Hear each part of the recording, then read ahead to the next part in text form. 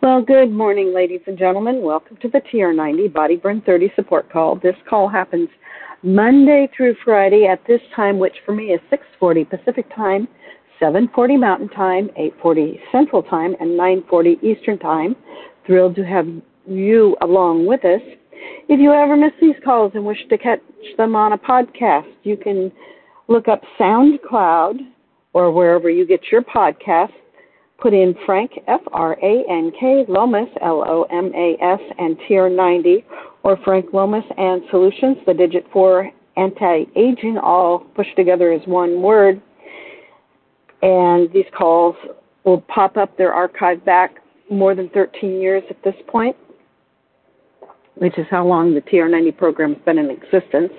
If you're listening to this and it's a podcast and you wish to catch us live, dial into 712-775-8972, and when it prompts for the conference code, put in 910022 to join us live. We would be thrilled to have you along with us.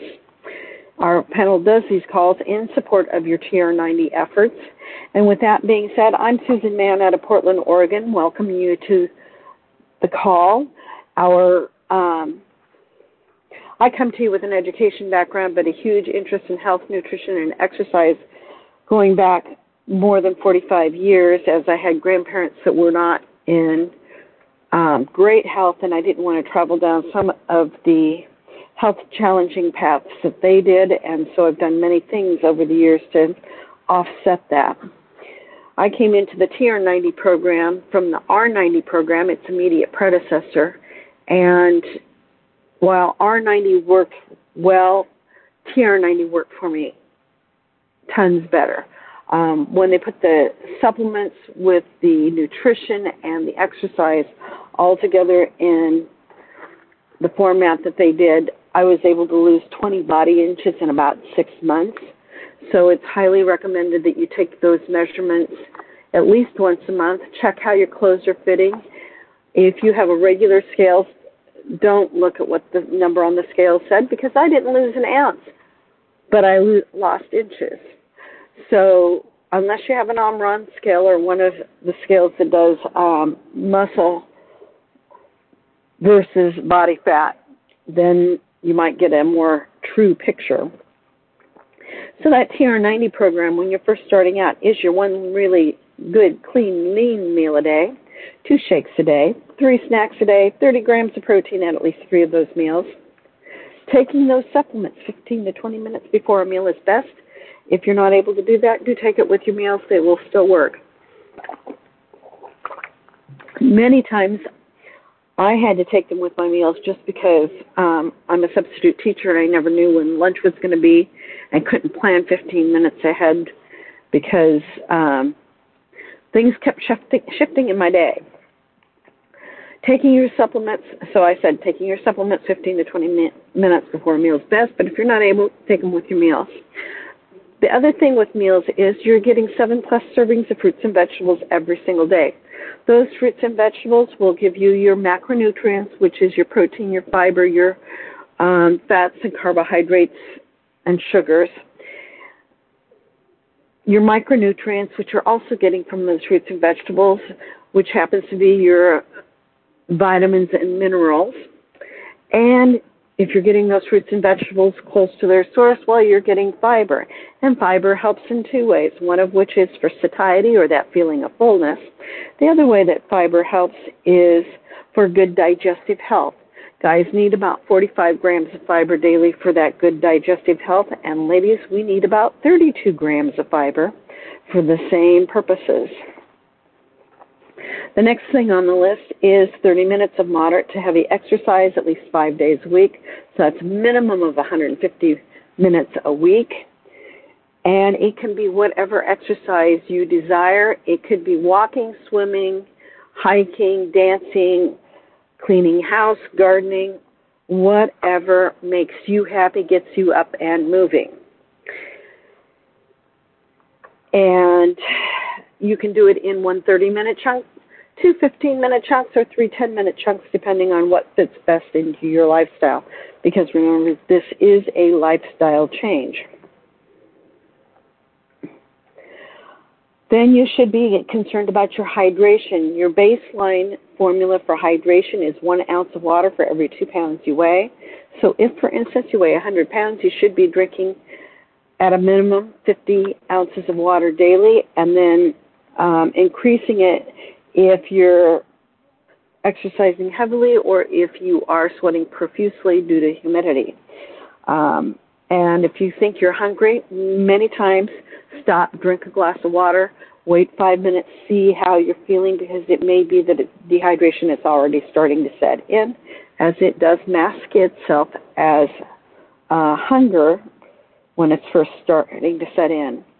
And the other thing that I recommend is to make sure that you're getting 7 to 9 hours of good quality sleep a night. That really helps set you up for making good decisions the next day, clears out toxins, stores memories, repairs muscles and tissues. It just does a multitude of things while you're sleeping. So on Tuesday, I left off with some of the diet sweeteners versus panacea or propaganda, and we got into the first couple of them. Well, I'm going to review all 5 of them. So there's the pharmacokinetic difference between and the pharmacodynamics of the diet sweeteners or the artificial sweeteners. There is the hypothetical concern that if you drink soda that your tongue tastes either sugar or a diet sweetener and it doesn't know which, and it sends that sweet signal to the brain and sets you up for problems. There's a possibility that exists that diet sweeteners may change the composition of the intestinal bacteria. This may generate inflammation and increase deposition of visceral fat. And we don't know the role that diet sweeteners may play in sugar addiction. So downregulating the dopamine receptors by sucrose means that you have to supply more sugar the next time to get the same effect, which creates a positive feedback system driving further intake of said sweeteners.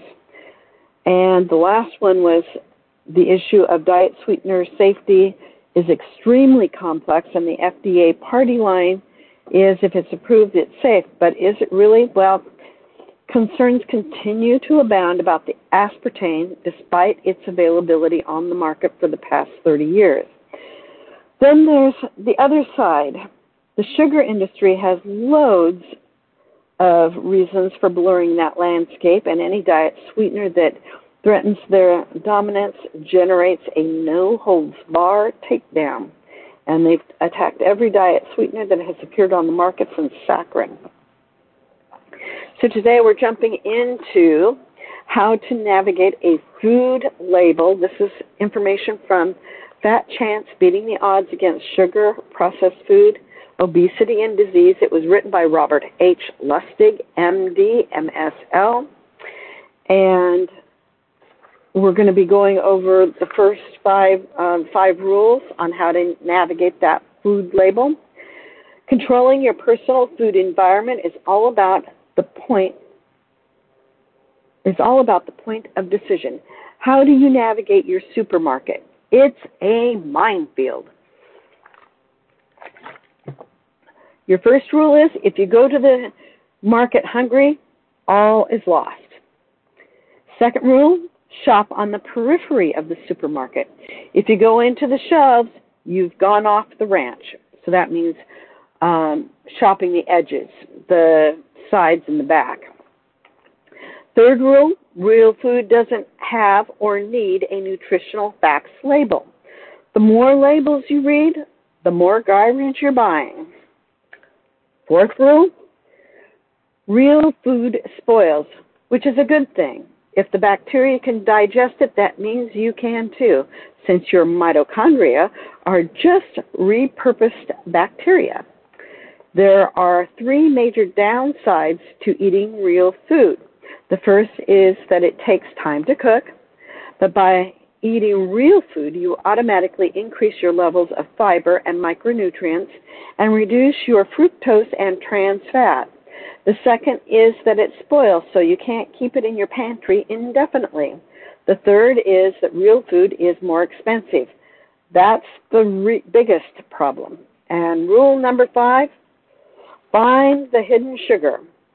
And they hide it well. The nutrition facts label requires the listing of ingredients by mass. By using different forms of sugar in any given product, the food industry can add many different sugars to one product. The grams don't change, but the order on the food label does. The food industry has at least 40 other names for sugar in an effort to hide it on the label, but a discerning eye can always spot them. Caveat emptor, or buyer beware.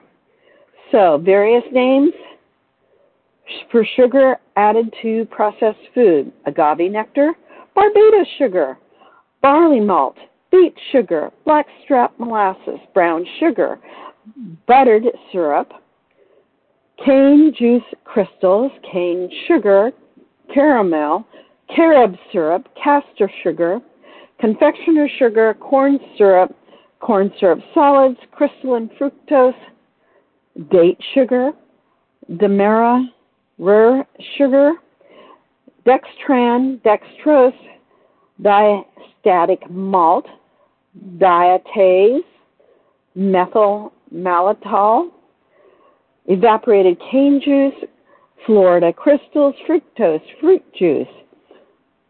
juice concentrate, galactose,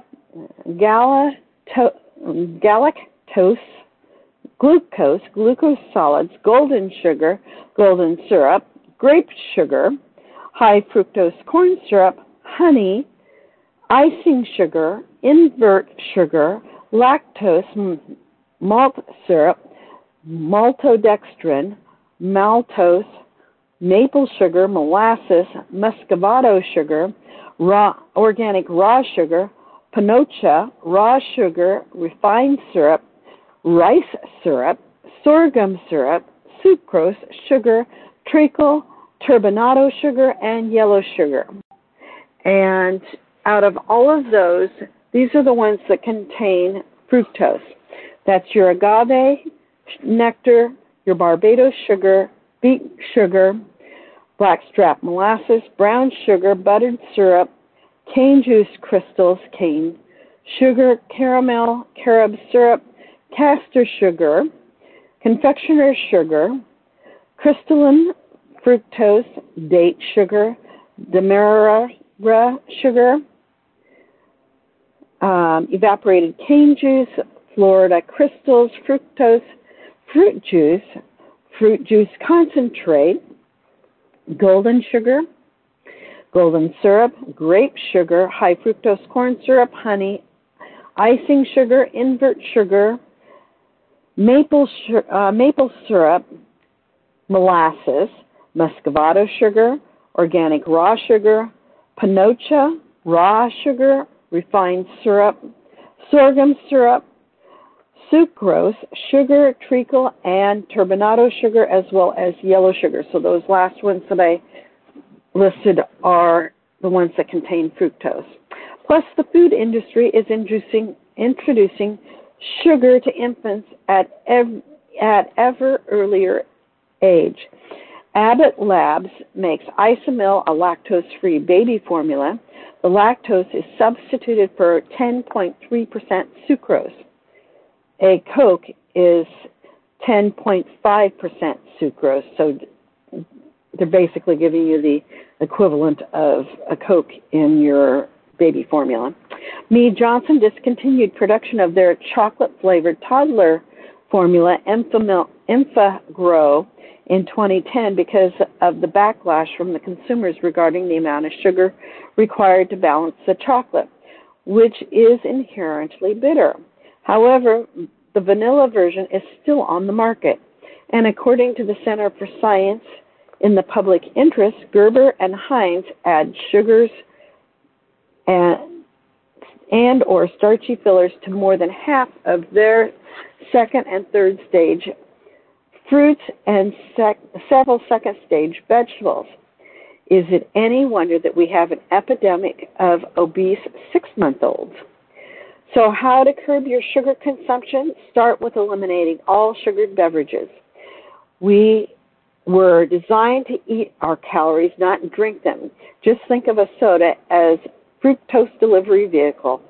Similar to cigarettes, the juice is worse than soda. Juice has 5.8 teaspoons of sugar per cup. Soda has 5.4 teaspoons of sugar per cup. Eat your fruit, don't drink it. Second, take all of your recipes and wherever sugar is called for, reduce the amount by 1/3. I promise your home-baked goods will be better tasting and better for you. You can actually taste the chocolate, the oatmeal, the nuts. Lastly, make dessert special. When I grew up, dessert was once a week. Now it's once a meal and also at snack time. My children know that a weekday dessert means a piece of fruit. The weekends are reserved for something more elaborate. I guarantee you they won't feel deprived. If a food has a nutrition facts label, by definition, it's processed. Everyone immediately focuses on the total calories and the grams of saturated fat.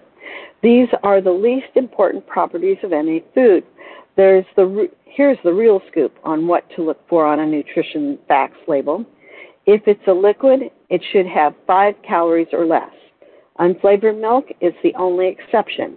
Remember, milk sugar is lactose, which turns into glucose in the liver, not fructose here. If it's a solid, it should have 3 grams of fiber or more. If the words partially hydrogenated, aka trans fat, appear anywhere, it's been designed not to go rancid, so it will very well outlast you. If any form of sugar is one of the first 3 ingredients, it's a dessert. Here are the 2 examples of how to use this simple rule at the point of contact. And I think we'll jump into that probably tomorrow.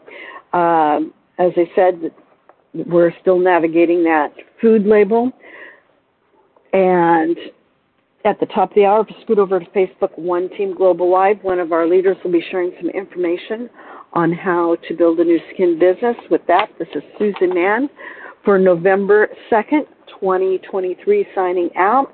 I welcome any thoughts or comments you have. If you're one of my shy people, you can always send me a text at 503-502-4863 and let me know any thoughts, concerns, questions you may have, and that you're part of the TR90 group, and I would be thrilled to help you. So there we have it, my friends, the beginning part on how to navigate those food labels. Hopefully you found that of interest. There are tons of sugars that are listed, which is a sad thing, but we need to know what they are so we know what to look for. And as always, thank you to both Frank and Brian for all their technical wizardry and genius in keeping us up and running and keeping things posted on SoundCloud. With that, I'm going to let us go, and I'll chat with you later. Top of the hour, Facebook One Team Global Live, and one of our leaders will be sharing some information with you.